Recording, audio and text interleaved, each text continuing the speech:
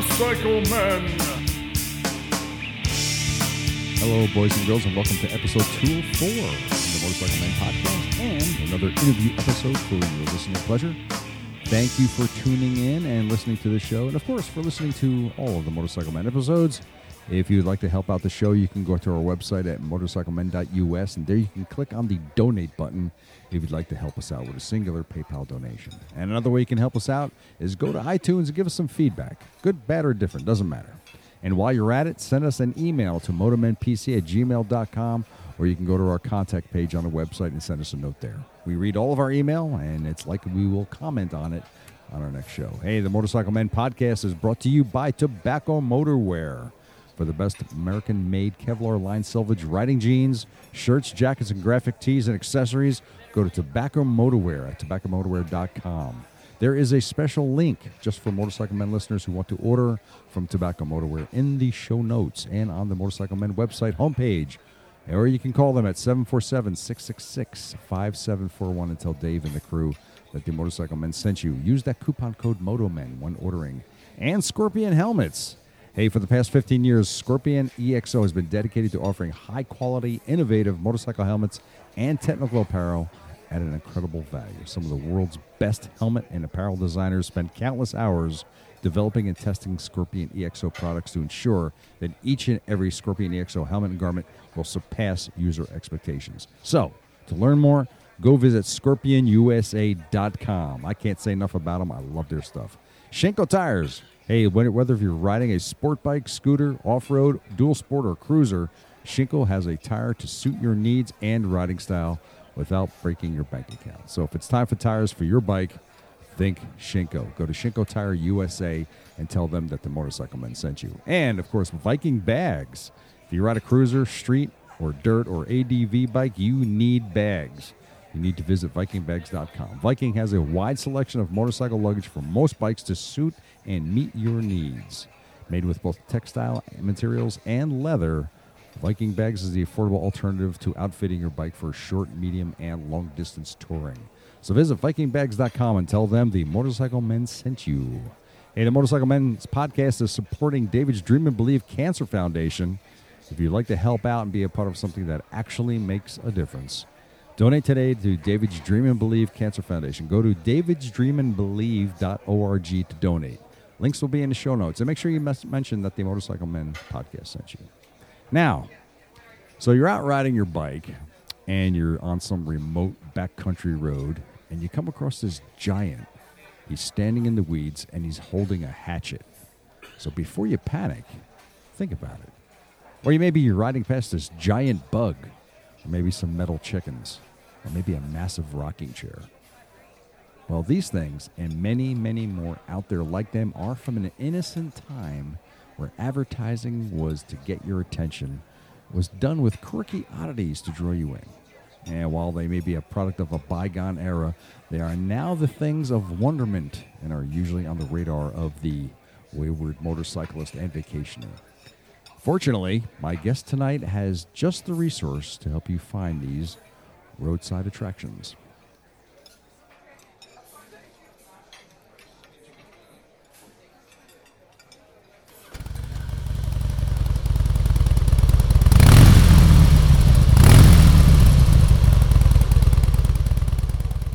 Good evening, everyone, and welcome to episode 204 of the Motorcycle Men podcast.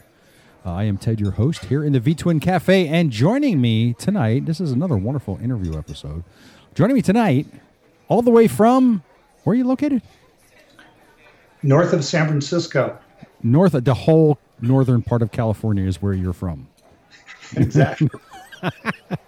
All right, Mr. Doug Kirby of Roadside America. Doug, how are you doing, sir? I'm doing great. Just great, that's all?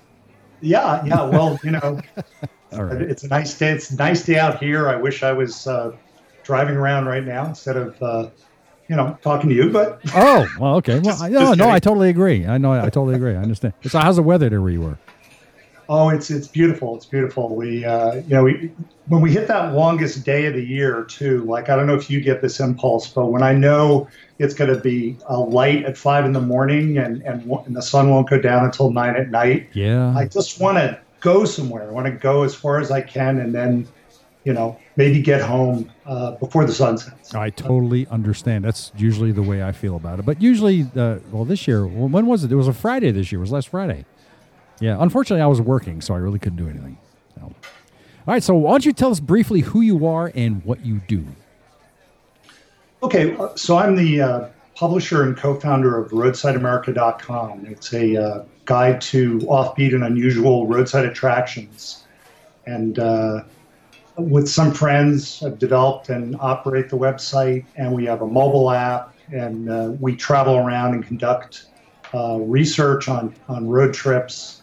We have a small team. My wife, Susan, is the marketing and business director, and we have an editorial and technical resource group, but pretty small, and we're spread around the country, so it's kind of a virtual operation. It started as a book that I did with some friends, and then for a period it was more of a, people would say, "Is this your hobby?" We'd say, "No, it's kind of a business. It's not really just a hobby." And now it's a business. All right. Well, what sparked the creation of Roadside America? I mean, it must have been. I imagine it's like four guys sitting around in a living room saying, "You know what we should do?" Was it one of those things? Yeah, and it was. I guess I can give you a little deeper background on this. When I was in college, I had a couple of friends, and we were doing these sort of nutty creative projects, and we connected up with some of the guys at other universities around the country who had college humor magazines. We had our own student humor magazine. And after college, we all started to gravitate towards New York City, where things seemed to be going on. It was sort of a period after things like National Lampoon and Saturday Night Live had become these big things. And you went to New York if you wanted to get into that humor writing field. And it was really exciting. A lot of things going on, people trying different things. Nobody was making any money from it, but it was just this passion for the creativity. So we came up with this idea of doing a book on roadside attractions because nobody had really done one before, or at least not the way we were envisioning it. So let me ask you: was the New Jersey magazine, Weird New Jersey, was that available at the time? No. In fact, those guys, they were fans of ours. They came along probably 5 years after our first book. Oh, okay. I'm sorry to interrupt you, but go ahead.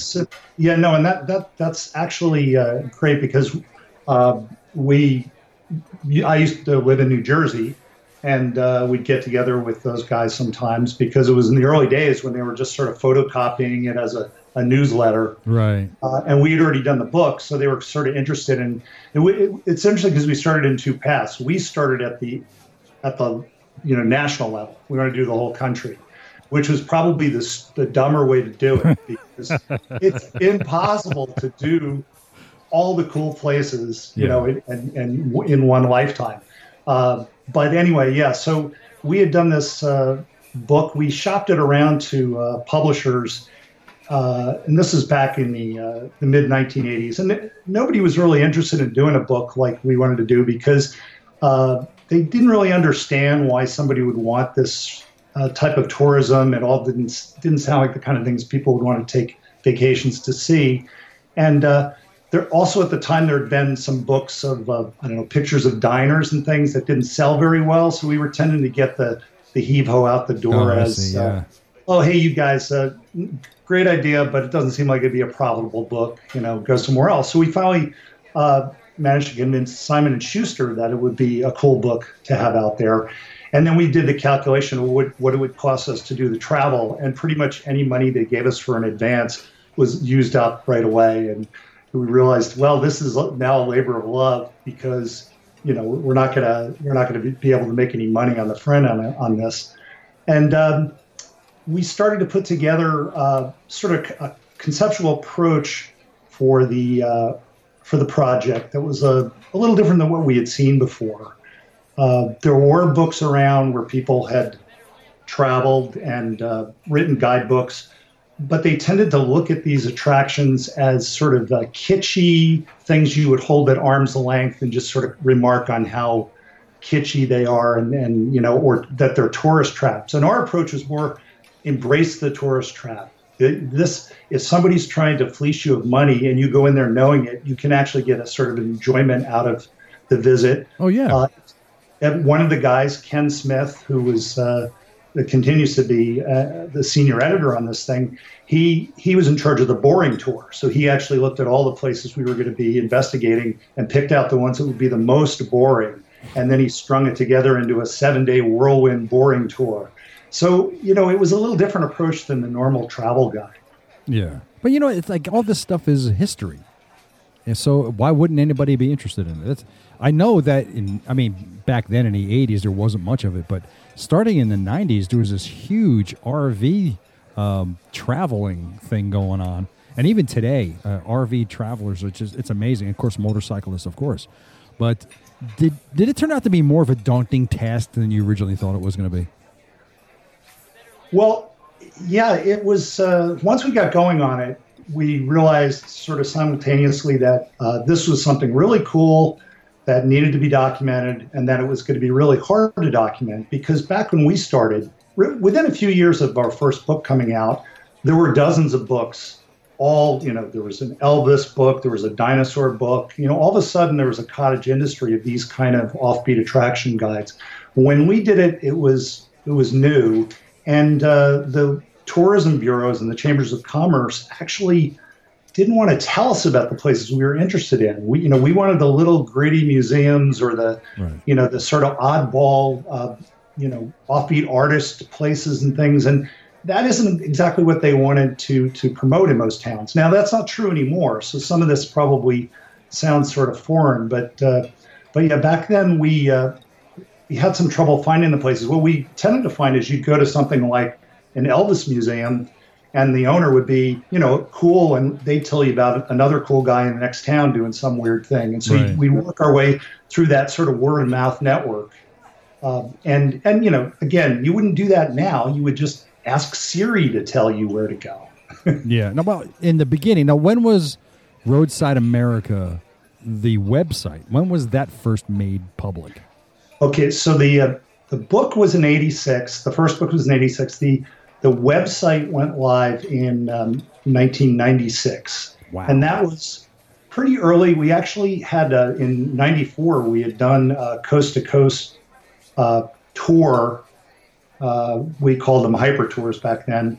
But we would plan out a way to drive hundreds of miles each day and see, 10 or 12 places a day. And some of them we would coordinate in advance, and some of them we would just happen upon on the road. But we sort of dipped our toe into doing the online stuff. Back then, it was ridiculous how you did it. There was no ability to really do anything from the car. So, I know. And I remember, like, we left from out here from San Francisco. We went over to Apple headquarters because we contacted someone there, and they gave us a couple of experimental digital cameras, because digital cameras were just starting to come out right around that period, and Apple was just starting to test a beta software. So they loaned us some cameras, and we drove off on the road with all this, borrowed equipment. And then each night we were trying to hook it up in the motel or in a, convenience store, and we would shoot back the text and video and photos back to it was Wired Magazine. You might be familiar with those guys. So they were just starting their website, and we were doing what we called a virtual vacation. And right. I was going to ask you about that. Yeah, and it seemed like nobody was doing that at that point. And, because, again, it's something now. It's commonplace for people to do real-time Instagram and, showing what they're doing at the moment. Right. But back then it was very unusual. So what we would be doing is writing about our experiences through the day, actually sitting in the car while somebody was driving. I remember sitting at one point with a shirt pulled over me so I could see the laptop screen, so I could edit the video so that we'd have it ready to upload when we got into the hotels. So it was pretty interesting. It was like the bleeding edge, and a lot of stress around that stuff because it all didn't work quite right. That was going to ask you that. Now, the internet was really, really infantile at that time, so that must have been, you must have had some serious challenges with that. How was that for you? Yeah, I mean, I feel like Grandpa talking about this, but you used to call it the World Wide Web. Yes, and I remember that summer. I remember that summer we were planning it, and we talked to the Wired folks, and they said, "So your reports will be going on AOL and onto the World Wide Web." And I remember not knowing at all what that was. I thought, is that some collective California thing that people sort of float in a hot tub into? So anyway, we did that trip, and that was pretty exciting. And we had done these very intense trips in the past and written about them in magazines. And so we had our sort of thing going through that whole period. But once we were on the web, then we started to get much more interaction from other like-minded fans or just fans of the stuff. They might not know who we were, but they would like the Twine Balls or the Muffler Men, or whatever we were writing about. Yeah. So we started. It's interesting because when we first did the books, you're an author, and we do a publicity tour, and we get occasionally mail from fans, but you have no interaction with fans. And the web changed that. It changed to where we had fans, to where it's like, well, they're not even fans; they're actually people who have taken what we've done, and now they're going to places we can't go to. Right. I can't. I had one guy who we were tracking down a Uniroyal gal, which is one of the fiberglass statues that looks like Jackie Kennedy, and it was rumored to be moved from one town to another, and somehow we put that news online, and I got an email from somebody who said, "I'm going to cut work tomorrow and try to track that down." And I thought, well, that's pretty interesting. You're going to risk your job to go chase this fiberglass statue. And then he said, and if you get anybody else reporting in on it, page me. And I thought, well, because this is back when you had pagers. Yeah. So that's even crazier, because he thinks we've got an army of people, looking for, Frankenstein's monster on the hillside. Right. And I'm going to warn him so he doesn't waste his time looking in the wrong place. So that's when I realized the web was really, a different interactive charged experience. And it was pretty exciting. Well, I imagine that once dial-up started to fade away, it probably improved dramatically at that point. Yes. Although what's interesting is when we did the early website, one of the virtues, and not to belabor this too much, but when I first started doing the web on that early tour, I was used to doing graphics and things from my, I had a job where I was an art director and would do graphic design and things. So I was used to making photos and things fairly large file sizes, because you put them on a CD, ROM, or whatever they were back then. When you went on the web, you couldn't put like a 300 or 400K file size. You had to make something that was really tiny, like 3K, so that it could be shot through the little tiny line. And so when we did that early website, everything had to be really tiny. And the advice was, if it takes longer than 2 seconds or 5 seconds to load, they're going to leave your site. So that they kind of put this terror into you that don't put any big photos, just so what happened was, then we went through a period on the internet where the bandwidth grew, everybody could look at bigger things. And then when the cell phones came along, or the smartphones like the iPhone, we went back to, make everything really small, because nobody wants to use up their bandwidth allotment on your giant photos. So, that's been interesting over the years, how that goes up and down. Oh my God, that's so funny. Now, to date, let's talk about attractions. To date, how many roadside attractions have been documented? Well, if you're talking about our rules of inclusion and what we've documented, we've got about 15,000 in the U.S. and Canada. In Canada is actually, there are more attractions in a state like California or Florida than there are in all of Canada. But Canada does have a good chunk of places to see.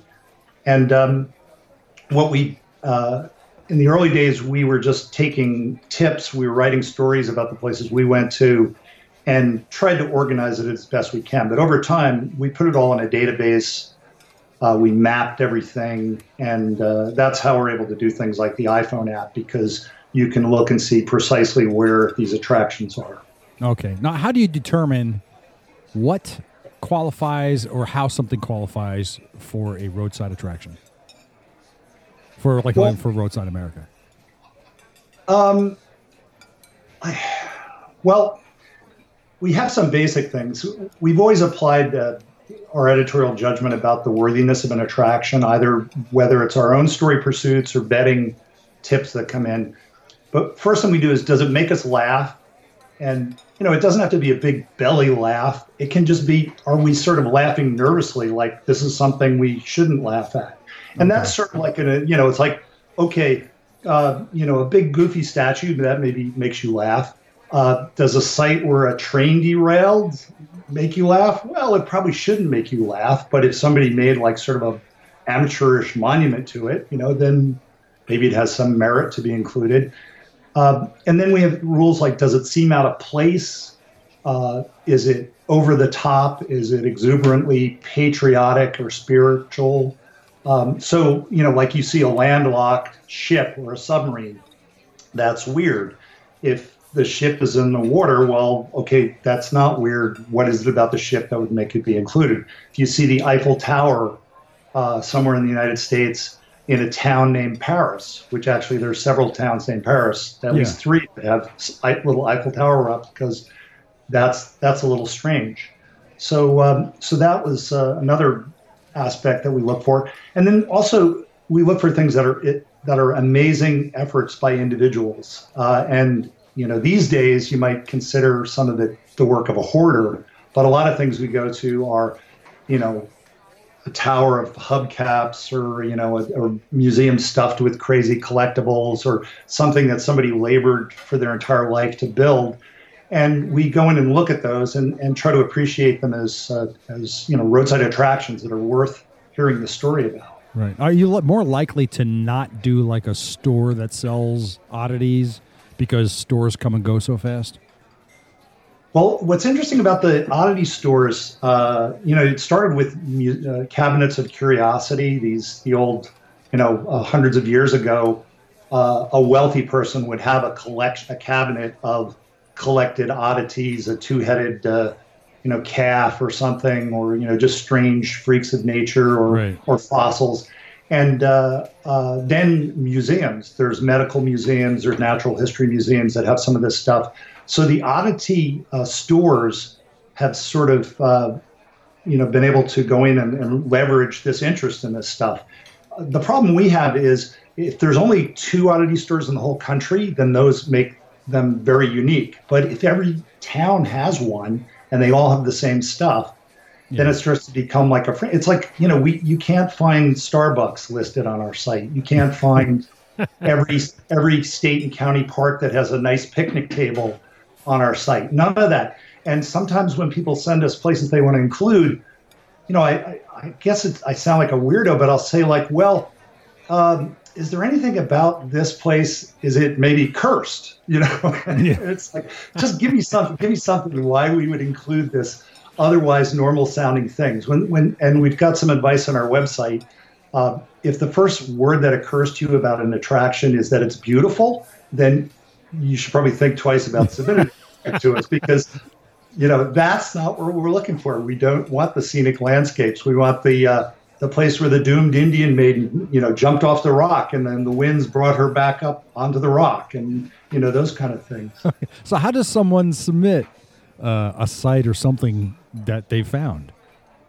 Well, we have on the website, we've always had a tip submission area. It's like a scary, almost like a tax form, I guess, where we ask to fill in all this information. Okay. And part of it is maybe our laziness, because we want them to do some of the footwork to make the case. And then, but in the mobile app, we also have a way for people to submit tips, and they can either submit a brand new place where they basically, town, state, name, and a brief description, and maybe a photo, or they can send us an update about an existing place. And that's really important to us, because over time, we see these places change, they move, they close, they reopen, And we rely on those tips coming in pretty much every day that allow us to change the status. And instantly everybody has access, like, stop driving in that direction. That thing burned down last night. Oh, okay. Now, what about attractions that have closed? Like, say, for example, here in New Jersey, we have Wild West City. Now, that closed many, many years ago, but yet it's still listed on your website. Now, what's the deal? Now, do you get a lot of that? Now, Wild West City, actually, it's interesting because the news report I was looking at, I think it was just last week, looked like they had reopened. Did they really? Yeah. So the story, really? I didn't even know that.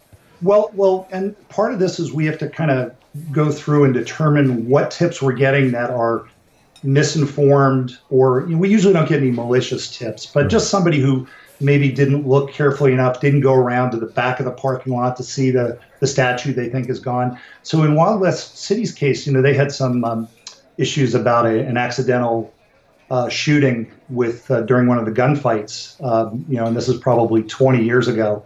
So there was a period where they were a little tied up with that, but they stayed in operation through all that. That's a classic attraction, and one of the reasons that Wild West City was in Roadside America is because it's so far east for a Wild West town. It's like ridiculous. Yeah, it's kind of ridiculous. Yeah, and that they had a jingle that would play on the local TV, commercials and things. So that they're sort of a beloved attraction. Sure. There's a couple of those in New Jersey. There's the things that are around. There's an interesting thing called Northlands. Yes. And that's a massive miniature railroad that with landscapes that look like old Roger Dean Yes albums, and wow. That's kind of an interesting thing. But yeah, we try to keep on top of this stuff, and it is sometimes tough to figure out. We also have to figure out where it starts to cross the threshold into being illegal to do something, so that if we hear that something's closed and you can still see it through over the fence, we might say, well, it's closed, but you can see it over the fence. Then somebody may say, hey, I found a hole in the fence and I crawled in. Now that's kind of like maybe a little bit more where you start to get into weird New Jersey territory, because those guys are a little bit more about getting into the swamp and picking the leeches off later. We're a little bit more. Think about if you went there with you took your grandma or your kids. Like, is it okay? Is it cool that you could go there? Are you going to worry about whether they've gotten their tetanus shots? Right. And, so you're not going to make her crawl under a fence either. Yeah. No, generally not. And we sometimes like to go to those places just out of personal interest, but then we'll come back to headquarters and say, we really shouldn't write that one up because it's just an accident waiting to happen. Yeah.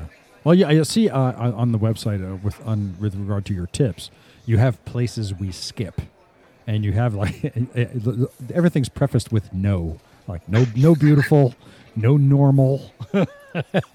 So you outline pretty much everything the way it should be. That's pretty funny. So you can see there's pictures of food, like a beautiful picture of food on a plate. It's and like, flowers. No, we don't want that. No. We don't care. We don't care if the wait service was terrible at that restaurant. All we care is that there's old stoves on the roof and that they throw chicken out to a pack of raccoons that appear in the window of the restaurant. Like that's what we want. So. No serious architecture, no regular restaurants, what's it? Small temporary or mass-produced sites. What is that? Well, that's a case where you see something and think it's really cool, and then the next town over you see the same thing, and you realize like the fat lady butt salesperson must have come through recently because you're finding them, in every roadside garden. So it's a thing where the mass production there's these little bronze statues that are being made. It's like delightful children playing in a fountain, or Abraham Lincoln sitting on a bench. And some of them at first you think, well, that's pretty weird. We'll put it in. But then when we find out there's dozens of them and they're just being sold over and over, we lose our interest in including that as a unique attraction. No low end of the big scale. Wait, what? So one thing we cover are big statues, fiberglass, concrete, things that are all over the highways that are interesting in towns and in businesses. And but what happens is we get tips that start to push the top down on that. So it's and the example I try to give is like, well, if we have a 50-foot tall statue of an accountant. The accountant part is boring, but the fact that somebody made it 50 feet tall makes it interesting. Yeah. And then if you see like a 5-foot tall statue of a turtle, you'd say, well, that's pretty small. But if you find out it's a statue of the turtle that saved the life of a child, then it's like, oh, okay, well, then that's a weird aspect that sort of makes it a legitimate thing for us to include. So we have kind of a chart that we look at things. It's like It's like a business matrix where he's like, oh, okay, this is the weirdness versus the size sort of elements come together. Yeah, and then you have no haunted attractions with nothing to see. So that's really the deal with the problem that there's pretty much everything is haunted now. You've got a lot of pretty much. You've got the ghosts and hunters, ghost adventures. These fun shows. They're fun, very entertaining, but it's like every single dark nook and cranny in a old museum or anything now has a ghost in it. And we just sort of took a position that you've got to be something that you can see whenever you visit. There's got to be some aspect of the place that makes it worthwhile. All right. Now, suppose you have a mansion that's been abandoned for 25 years, and it's off the side of the road, back about 150 feet. You can't see it from the road, but everybody knows it's there. Is something like that viable? Not really for us. I mean, we're usually not looking for those kind of abandoned structures, and we tend to keep away from those. We look if it's something that somebody in the town at some point has decided was worth putting up signs for, right, or making T-shirts for. Okay. We would do that. Yeah. Okay. All right, let's move on for that now. As far as it goes for roadways, where a lot of these sites have been seen, let's take Route 66, for example. Now, that seemed like to be the starting point for all of this. Now, would you say that in the beginning, that's like Route 66 was the catalyst for a lot of this stuff? Route 66 is really interesting in how it fits into this. It was a very important road during the period that it was actively used for that purpose, to go from Chicago out to LA, and all the businesses that grew up along it were there because there was, people to be served, money to be made. And but what's interesting about Route 66 is it's sort of a brand now. It's like more about the brand. Yeah. Who are on Route 66 it's just as important to them that they can tell everybody that they did the Route 66 trip as it is that they actually saw anything worth seeing. So there are great things all along Route 66, but I would say that the country has many other highways with cool attractions. They just don't have the branding. They don't have the drive. They don't have people coming from overseas to drive. Let's see, what's a nice New Jersey? Route 9 in New Jersey. Oh, yeah, I'm going to spend my vacation on that. So it's like there are things all over the place. And one thing we have enjoyed with Route 66, because once you get the notion of the snake eating its tail, then as we walk into attractions that are basically attractions about Route 66, we think that's really cool. I mean, you might think like, wait, what's this? All they're doing is selling stuff with the Route 66 shield and telling me about Route 66. What is on Route 66 that's new? And so there are new things, but we think there's a place for this sort of, Route 66 pilgrimage traffic. Sure. Now, did you get a lot of things off of Route 66 for Roadside America? Well, we did, but in the early books, we didn't treat it at all as anything special. Really? Actually, in the 80s, Route 66 was just starting to get popularized then as on the comeback. And because our approach was we were looking for the things that weren't as popular, the more popular Route 66 was becoming, the less interest we had in it. But, we recently did a view back through all our stuff, and we do have a ton of, I think we had something like 800 places that no kidding. the cordon of Route 66. Now, it depends how much of a purist you are, because, all the Route 66 experts know all the old, alignments and the road changed as it went through different cities and different parts of the country. And then the other thing is how far off Route 66 still constitutes a Route 66 attraction. Right. So are you going to go drive 30 miles off Route 66 to see, a guy who's got a bowling ball art, or is that just now not really a Route 66 thing? Right. Okay. Now, Route 66 was decommissioned in 1985. Did that have any effect at all on the amount of attractions you got? Well, we usually peg it that we didn't start the book project until about that time. Oh, okay. And we had all been, as kids, we all traveled with our families. In my case, I had 4 siblings. We'd get in the station wagon, pull in the camp trailer. My dad would take his vacation for that year and pretty much burn it up, taking us to roadside attractions all over the country. So we'd see Wall Drug, Devil's Tower, all that stuff. So my feeling in the late 60s was, it was really vibrant, crowded, everybody was driving everywhere. When you got into the 80s, you'd gone through the 70s, the gas crisis, gas suddenly jumped up in price.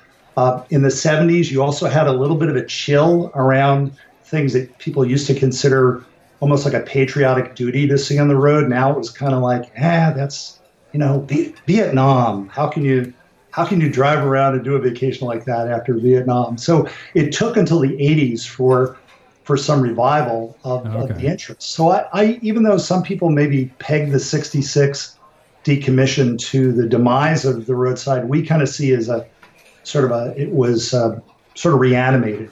Oh, I get it. Now, with regard to roadways, I can't imagine that interstates have any. They're not very popular for these kind of things. But what are the common types of roadways that a lot of these attractions are found on? Do you see them more on rural, urban, or suburban roads?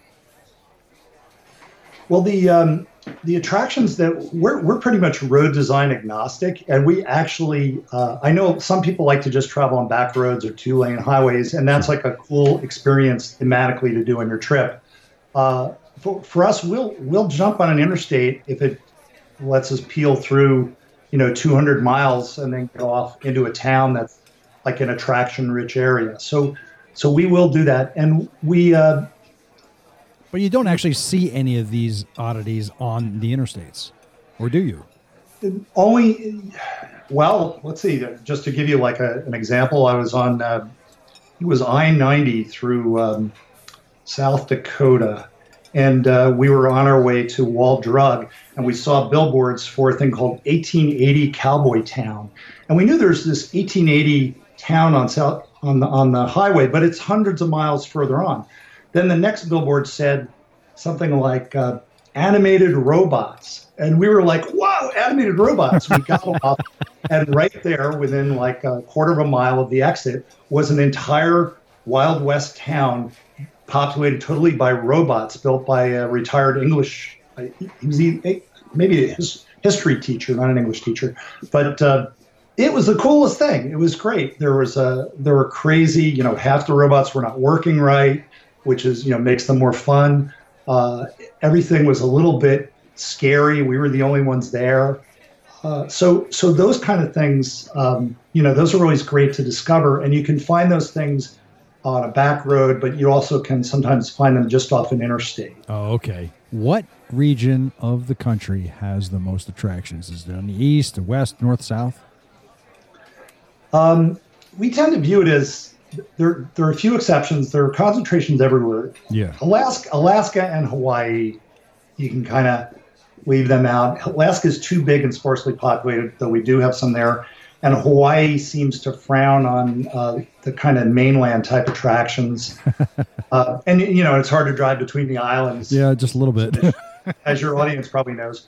So, there's certain states that favor certain categories, like Minnesota is a great place to see giant civic statues. So these are towns that have, put up a giant fish or a Paul Bunyan, and then you can go to a place like in Tennessee, Pigeon Forge, Gatlinburg, and Cherokee, North Carolina are all within half day's drive of each other, and those places are packed full with, we call them meccas, because it's that kind of place where you can watch them make fudge, and there's a haunted house, and there's an observation tower, and there's zip lines, and all that kind of stuff. And then in amongst that, you'll find the little oddball attractions, the Elvis museums, the religious museums, and things like that. Okay. Is there any state in particular that has more attractions than any other state in the country? Well, as far as numbers, if I look at our database, California leads in terms of quantity, and then that's followed by Texas, then New York, then Illinois, and Florida. Florida actually used to have more, but of any of the states where, because usually the issue with this stuff people have is they believe that all these places are going away, that they're all closing down and all this is dying off. And we've never really seen it that way. We've always seen that new things appear, new weird aspects of things are suddenly bubble up. But Florida is the one place that had such a concentration of classic alligator parks and theme parks and things, and those all dried up, or most of them dried up and went away. And then, Disney World didn't help because, if you're going to Florida, people go down there, they have, I don't know, I forget what the tally was, but it's something like people spend 5 days down there. They're going to spend 3.5 of them at a Disney attraction, and the other day and a half are up for grabs by the other theme parks. Okay. See, I would have never, ever thought Florida would have been on the top of that list. Ever. I would have thought states like Ohio and Illinois and states like that were like close to urban centers probably would have been more full of these attractions. Well, also you got to remember you're filtering it through our rules of what is an attraction. This is true. Yes. So great thing I went and saw in Palatine, Illinois, outside of Chicago, was a funeral home with miniature golf in the basement. So that's the guy who owned the funeral home wanted to have something to do with the basement. He set up scary, like ghost-themed hazards in the basement of the funeral home, and the only rule is that they can't play during an active viewing upstairs. So because the noises and the shrieks that are made by the little things that he set up down there would disrupt the service, so things like that maybe wouldn't have made it into a traditional attraction guide or travel guide years ago. Now you see more of that stuff, like you mentioned Ohio, I think, is one of the states that kind of got hip to their quirkiness as something that should be marketed. And now most of the states that have this stuff have figured that out, that, hey, there's an audience that will visit for just this kind of strange stuff. Okay. Here's a good question for you. What is the most common roadside attraction?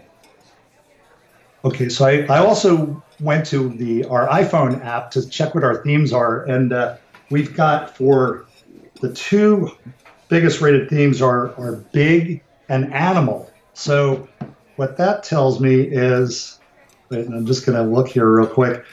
Yeah, I've got like 2,588 attractions that we've categorized as being big, meaning something that's, larger than normal. And then animal, we've got 2,162. Wow. So big cow, world's largest buffalo, the world's largest prairie chicken, those kind of things. And then just general, just big statues of things are pretty popular. Those have been very popular for people out taking selfies.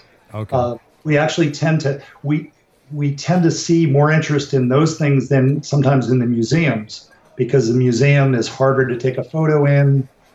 It's a little more involved, taking up your time, or some of these kind of things are very quick attractions. Okay, back up one little second here. Oh, did you say world's largest prairie chicken? Yes. Do you care to explain that? Well, that's it's in Minnesota, and it's just a giant.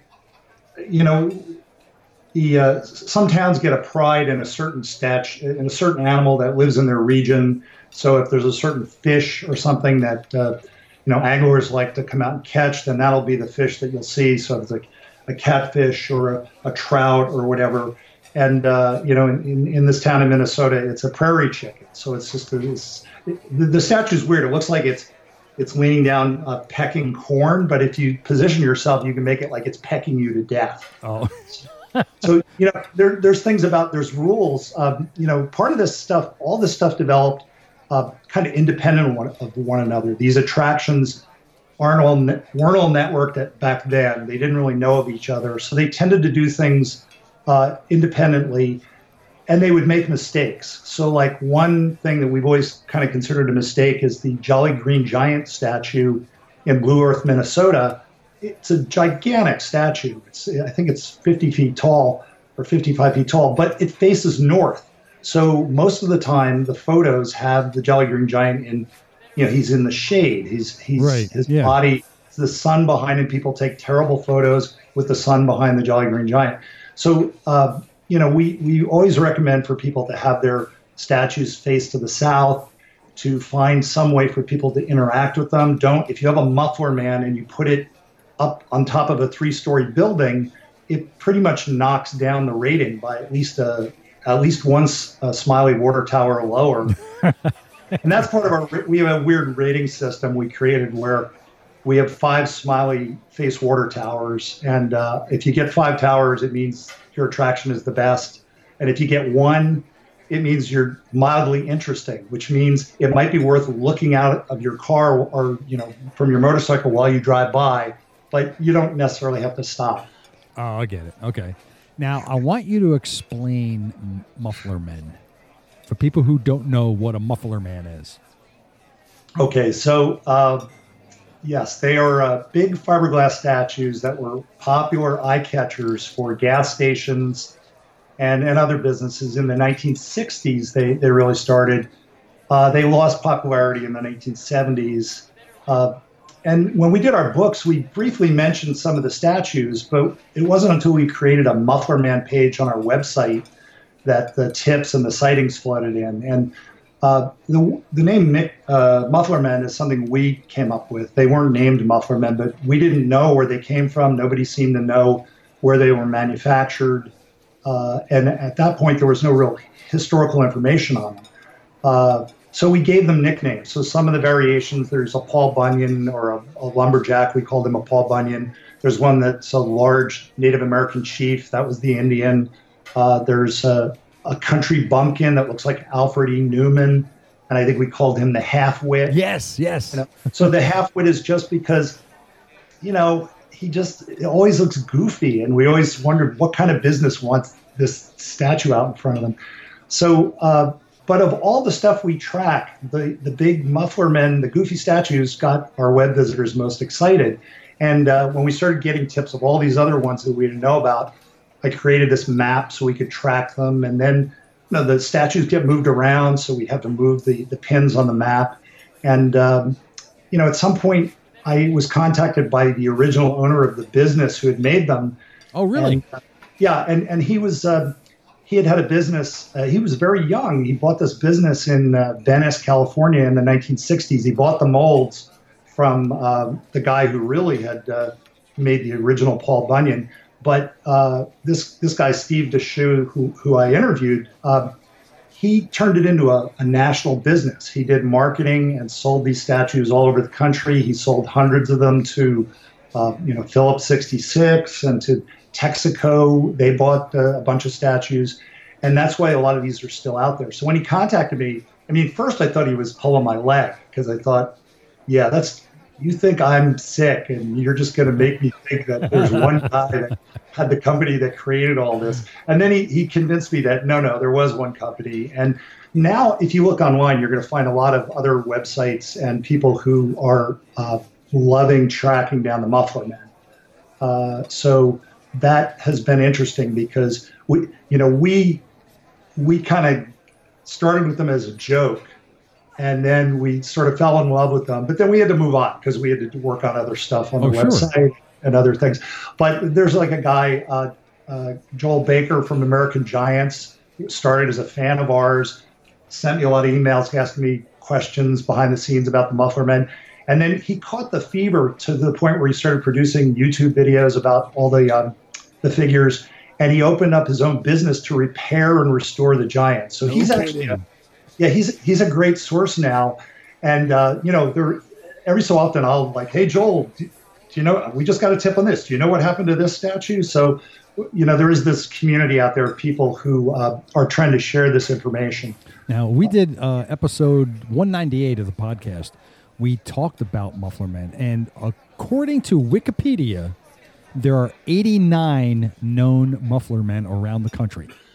And was it California has 14, and New Jersey has 12. Now, do you think that there's more undocumented Muffler Men out there? Yeah, and I kind of think that number is something that somebody came up with by just counting the Muffler Men on our map. Really? You think so? Yeah, because Wikipedia isn't an original source. It always it's derived from other places. So somebody who was obviously interested in them wanted them to have a page aside from the page that we provide, and to try to give some description. But there are a couple hundred that we track as Muffler Men. Okay. It depends how you categorize. Let's say like the Uniroyal gals are smaller figures made by International Fiberglass, the company from Venice, California. They're not the same mold as the Bunions and the gas station attendant and those characters. So it all depends where you draw the lines on that. And we think there's other ones out there. Probably most of the ones that are ever going to be found have been found. But every so often something will turn up in the back of a barn, or somebody will find some fragments of one, and then they'll be able to get it restored.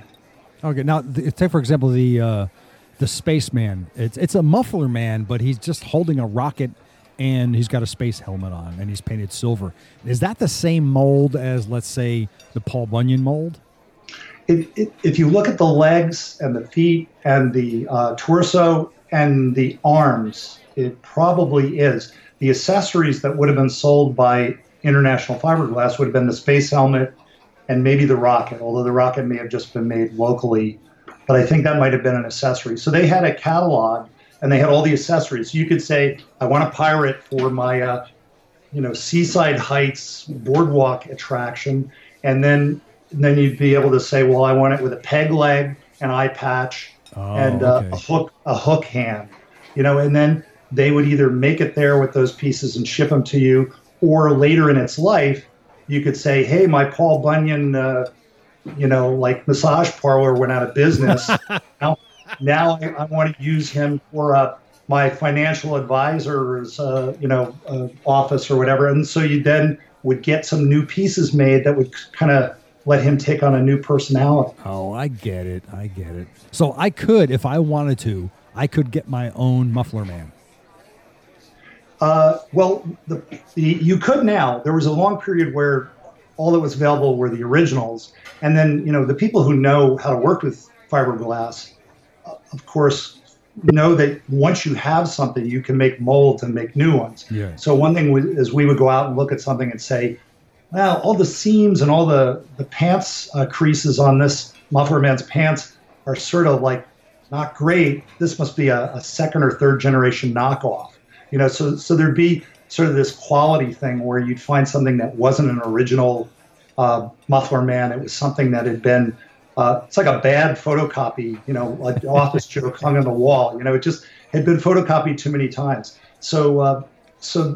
But there are some guys out there now, some businesses that are making new Muffler Men with pretty good molds based on the old ones. Oh, okay. And they're producing new ones. Yeah, so you could get one made. They're pretty expensive. Really? There was a period where if somebody had a Muffler Man and they'd gone out of business and they didn't know what to do with it, they might say, "Get this off my parking lot," and I won't charge you anything. Just take it away. Then there was sort of a period where like, well, $500 and take it away. And then it sort of hit a point where like people were bidding on them on eBay, and really? Things were costing like $12,000 or $15,000. Oh my God, you're crazy! Oh, that's crazy! Oh my God! Because here's the thing: I own a farm in upstate New York, and my nearest neighbor is 1.25 miles away. I am virtually in the middle of nowhere. I think it would be really cool to put a muffler man in the middle of one of my pastures, just standing there for no reason at all. Well, I don't know how close you are to up near Woodstock and Bethel, but in Bethel, New York, that's further south than me. I'm closer to Cooperstown. Okay. Yeah, there's but down in Woodstock, there's a hippie muffler man with a tie-dye shirt. So they tried to make him. He's next to Yasker's farm. Which, oh, really? Oh, that's funny. Yeah, which was the farmer who owned the property. So there's that would be cool if you got that. Now, what you got to consider is you're going to encourage a procession of traffic and worshipers. That's fine. I'll charge admission. Hey, now, is there maps available that people can actually go to either on your website and look to see where things are?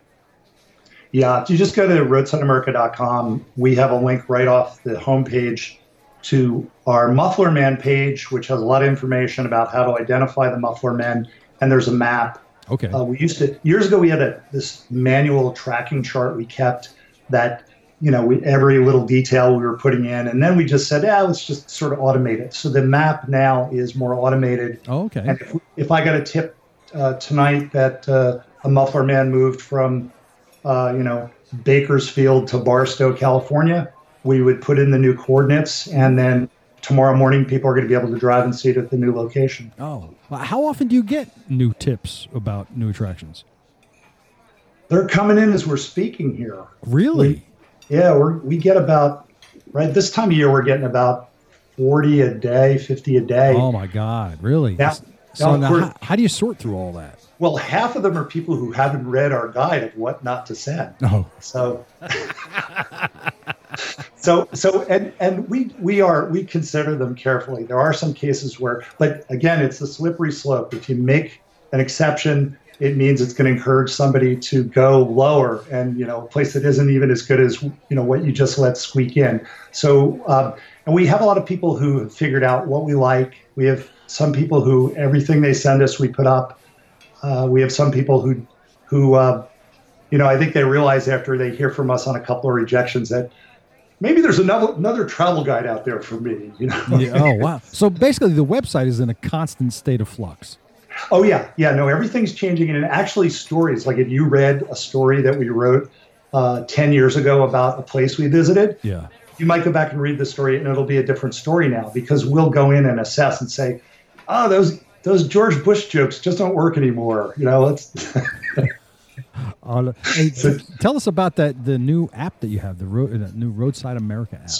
So it's new only in geologic time because we've been doing it since 2010. But it's new in the sense that for us, it allowed us to get the Roadside America app is on the iPhone, and it's tapping into the database we use for the website. Mm-hmm. So it's got a big overlap with what we have on the website. But what it does is it works in real time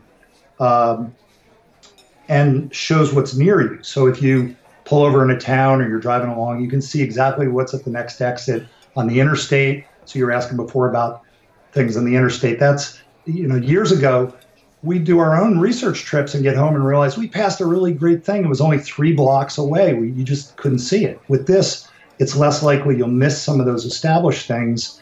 And it also gives you the chance to spot new things. And, somebody can spot something, snap a photo, send us a short tip. It gets right to us. We can let them know, this looks good. Or we might say, no, this isn't quite what we want, or go back and take a better photo. And, some people will do that. Some people are just more using the information as it is and not necessarily providing anything new for us. Okay, so people can submit things through the app. And we get a lot of tips through the app. We've noticed more people like looking at photos, as we're moving into a world where people don't write anymore and don't read anymore. Mm-hmm. They like to look at Instagram type photos. They like to see things. And that's a legitimate thing. You want to look and say, before I drive 2 hours, is this going to be worth my while? And photos are a great way to do that. We're sort of we're the long form, the old world where, we're going to write 500, 700 words about an attraction, and people aren't necessarily going to read that in the app. They may maybe somebody's sitting in the back and maybe they'll want to get into really reading all the details. And then the tips, we also in the app will have the latest tips. So if somebody says, the good parking is behind the pond, or don't bring an RV up here because there's nowhere to turn around, or, those kind of things. Okay. Noel, let me ask you this. How many of these attractions have you been to? Come on. Well, man, it's definitely thousands. It's really, over the course of time, it's many thousands, and I've been back to places where there's certain familiar routes. So of course, east, west, north, south kind of routes. I-95, the things up and down that corridor. I've been to many places over and over, like south of the border.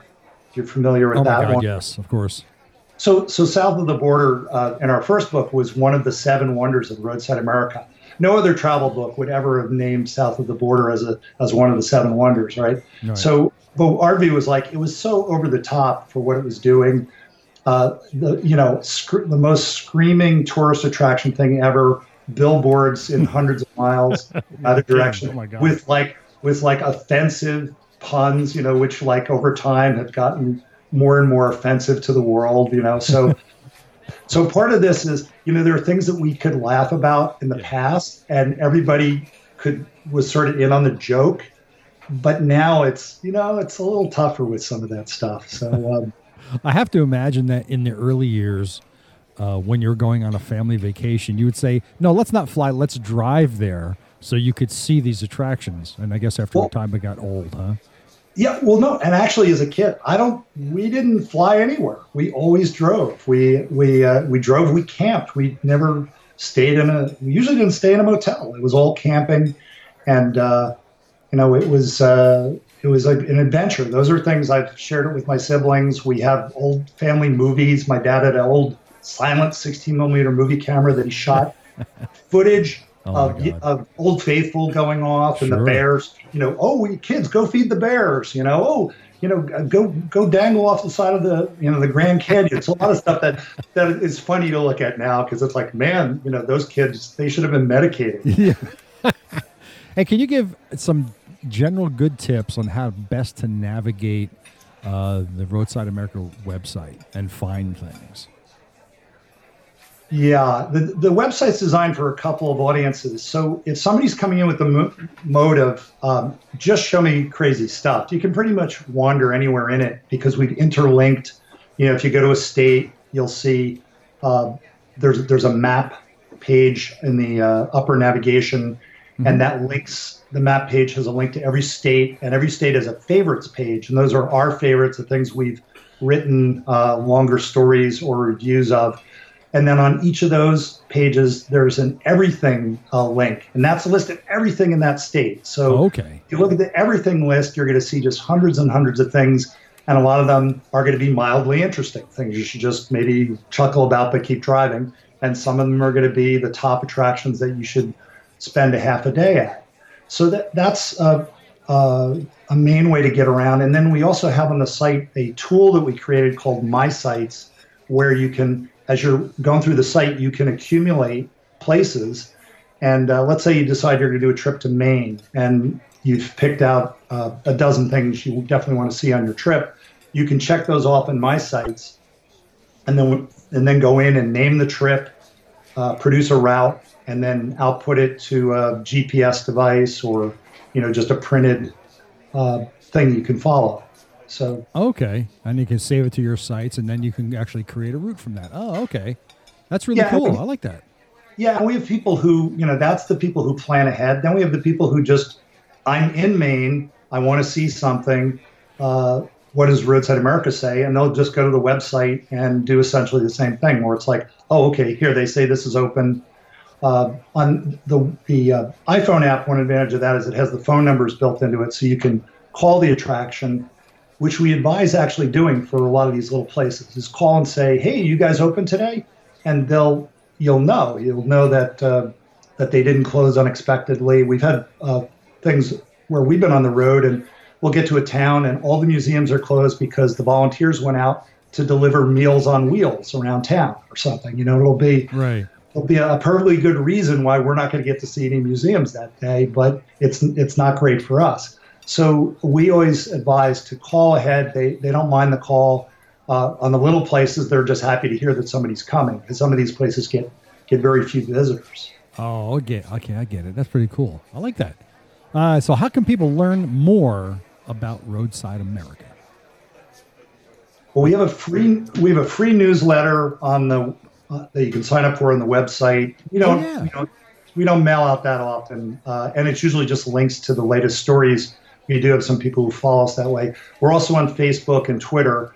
So if you follow us on Facebook or Twitter, you're gonna. Twitter one is nice because we're also sort of cherry picking from the news, weird or offbeat attraction news, and then kind of running it through our sensibilities and saying, hey, this is something you need to know about. So, and then Facebook is, we're posting the links to the latest stories and the things that we've seen. Okay, cool.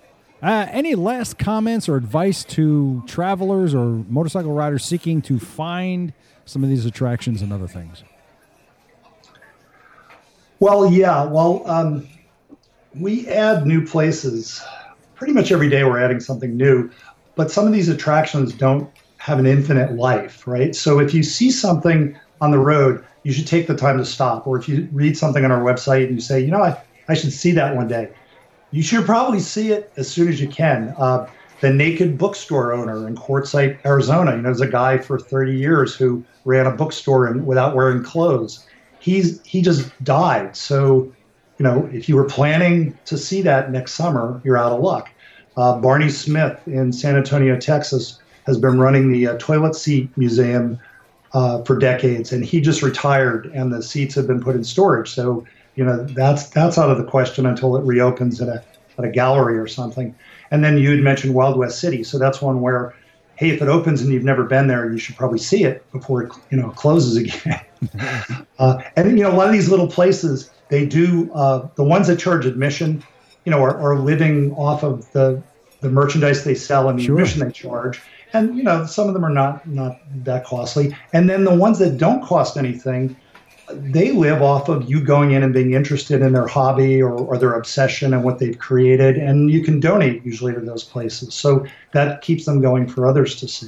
So basically just get out there and go see these things before they go away.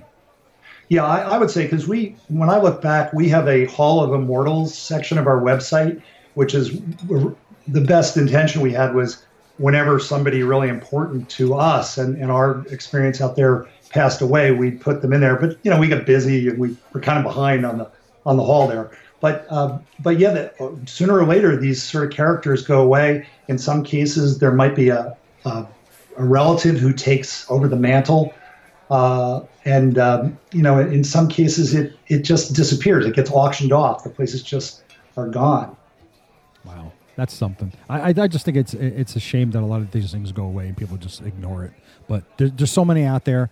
Get out there, go see them, go find them, take pictures of everything, and find something new and send it to these guys. That's what you got to do. And, if you're a welder, get all the junk and just create something and put it in your front yard, and then you call Doug. or just at least submit a tip and read the tip guidelines. Yes, first. Read the tip guidelines. My God, people, do it right. So, Doug, I want to thank you very much for joining me here on the podcast and talking to me about all this really cool stuff. It's been great having you. Yeah, thanks, Ted. All right, take care.